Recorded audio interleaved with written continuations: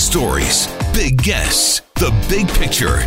Afternoons with Rob Breckenridge. Weekdays 1230 to 3, 770 CHQR. I've been trying to figure this out today. Whether the Liberals are trying to set a political trap for the Conservatives on the issue of guns, or whether there's a real void here that needs to be addressed. So the federal Liberals today are tabling new legislation dealing with firearms, and more specifically, record-keeping around firearms. So this may all be very mundane kind of housekeeping. I'm not really sure how much of an impact this is going to have on gun owners. But I think gun owners are understandably nervous about what the federal Liberals might be considering. And again, as I say, is this an attempt for the Liberals to table something to say, look, we're trying to strengthen Canada's gun laws and set it up so the Conservatives can look as though they're against common sense gun regulations? So the story today, gun retailers would be required to keep records of firearms inventory and sales for at least 20 years under government legislation introduced today. It's meant to assist police in investigating gun trafficking and other crimes. It would also require purchasers of rifles and shotguns to present a valid license. In addition to that, the bill would expand the scope of background checks on those who want to acquire a gun. Instead of just the 5 years immediately preceding a license application, personal history questions would cover a person's entire lifetime. So why is this needed? Well, according to Public Safety Minister Ralph Goodale, there's been a 30% jump in the number of crimes involving guns in recent years. It says gun homicides are up, and cases of intimate partner and gender-based violence involving firearms are up as well. Gang-related homicides, a majority involving guns, are up by 2/3. And here's a key figure. Since 2013, break-and-enter crimes for the purpose of stealing guns are up by 56%. These are realities we have to face. Well, it's interesting because, when the Conservatives were in power and they were talking about getting tough on crime, the Liberals were the ones saying, hang on, guys, crimes are down, crime rate is down, homicide rate is down, all these things are down. Now the Liberals are taking on the role of a fearmonger a bit here, I think. All right, well, joining us to talk a bit more about what, if anything, this all means, very pleased to welcome to the program Rod Giltaca, who is president of Firearms Rights Canada. Rod, thanks for joining us here today. Thanks for having me. All right, what's your initial impression of this bill?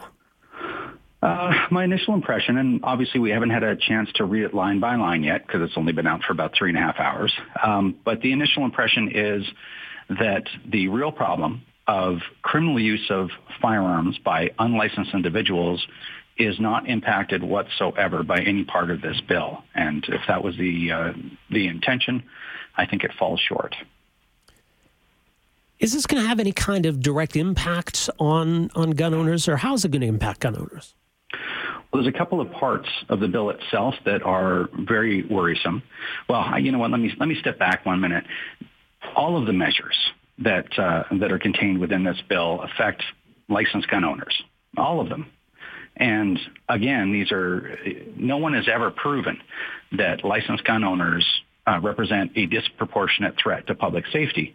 But rather than prove that first and then come with the solution later, they always come to the same place, which is we want to further regulate the people that aren't doing the shootings.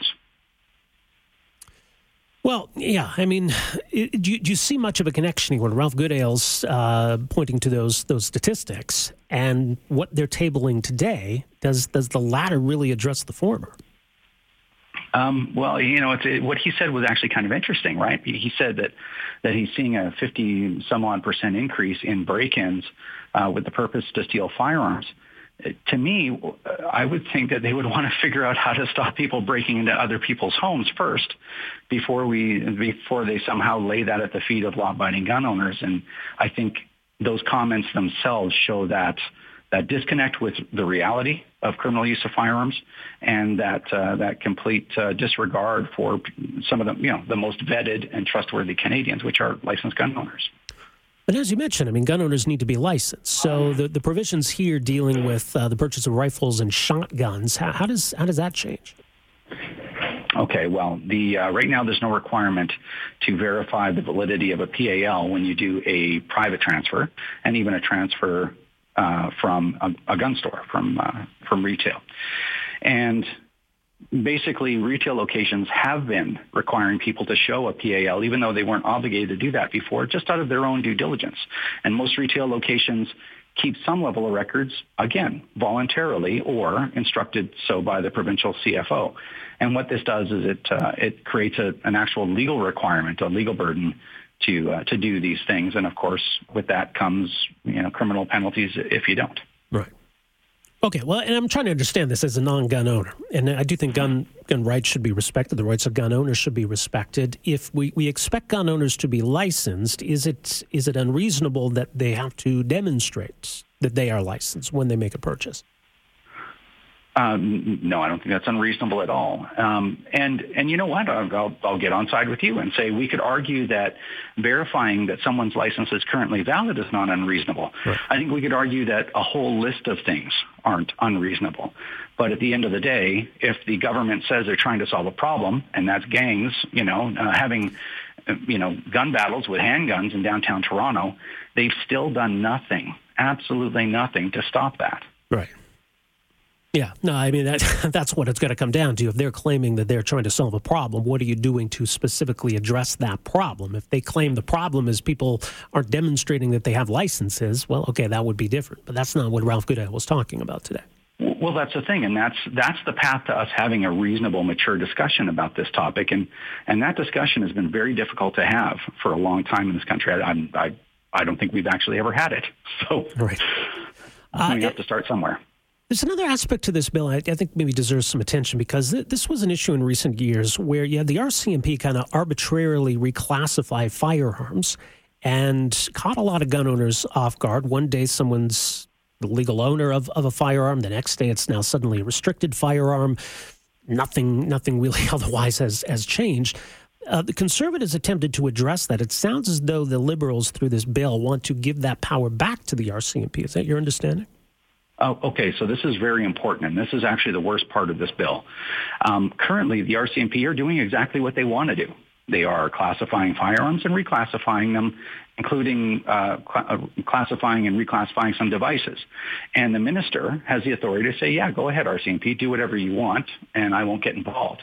But what this bill does and what the Liberals are trying to do is they're legislating the oversight away from the RCMP, meaning the RCMP will still perform the same function, except they cannot be interfered with by the minister or any level of government in Canada. They will be completely and totally autonomous in their ability to what essentially does add up to making laws.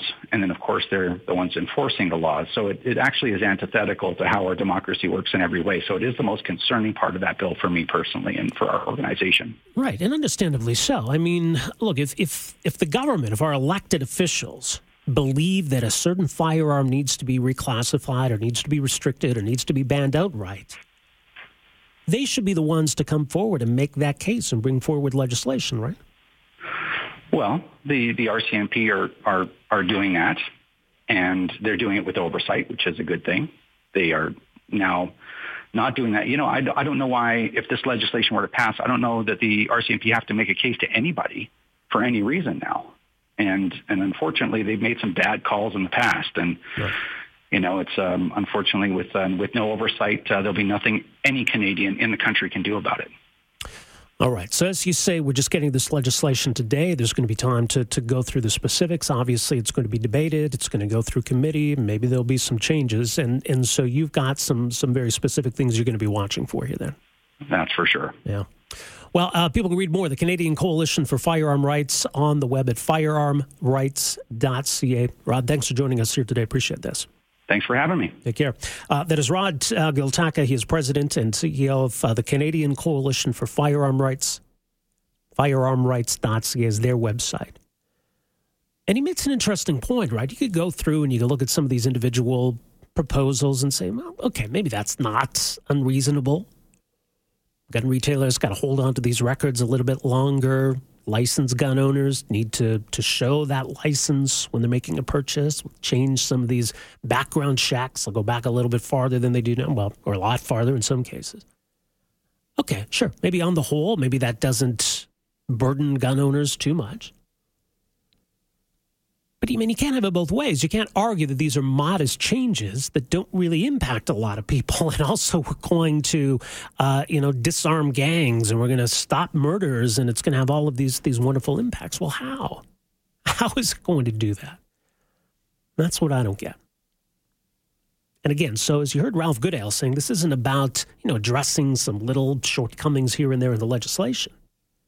I mean, they're talking about gun violence and gun murders that they're trying to address here. They have become more prevalent, especially since 2013.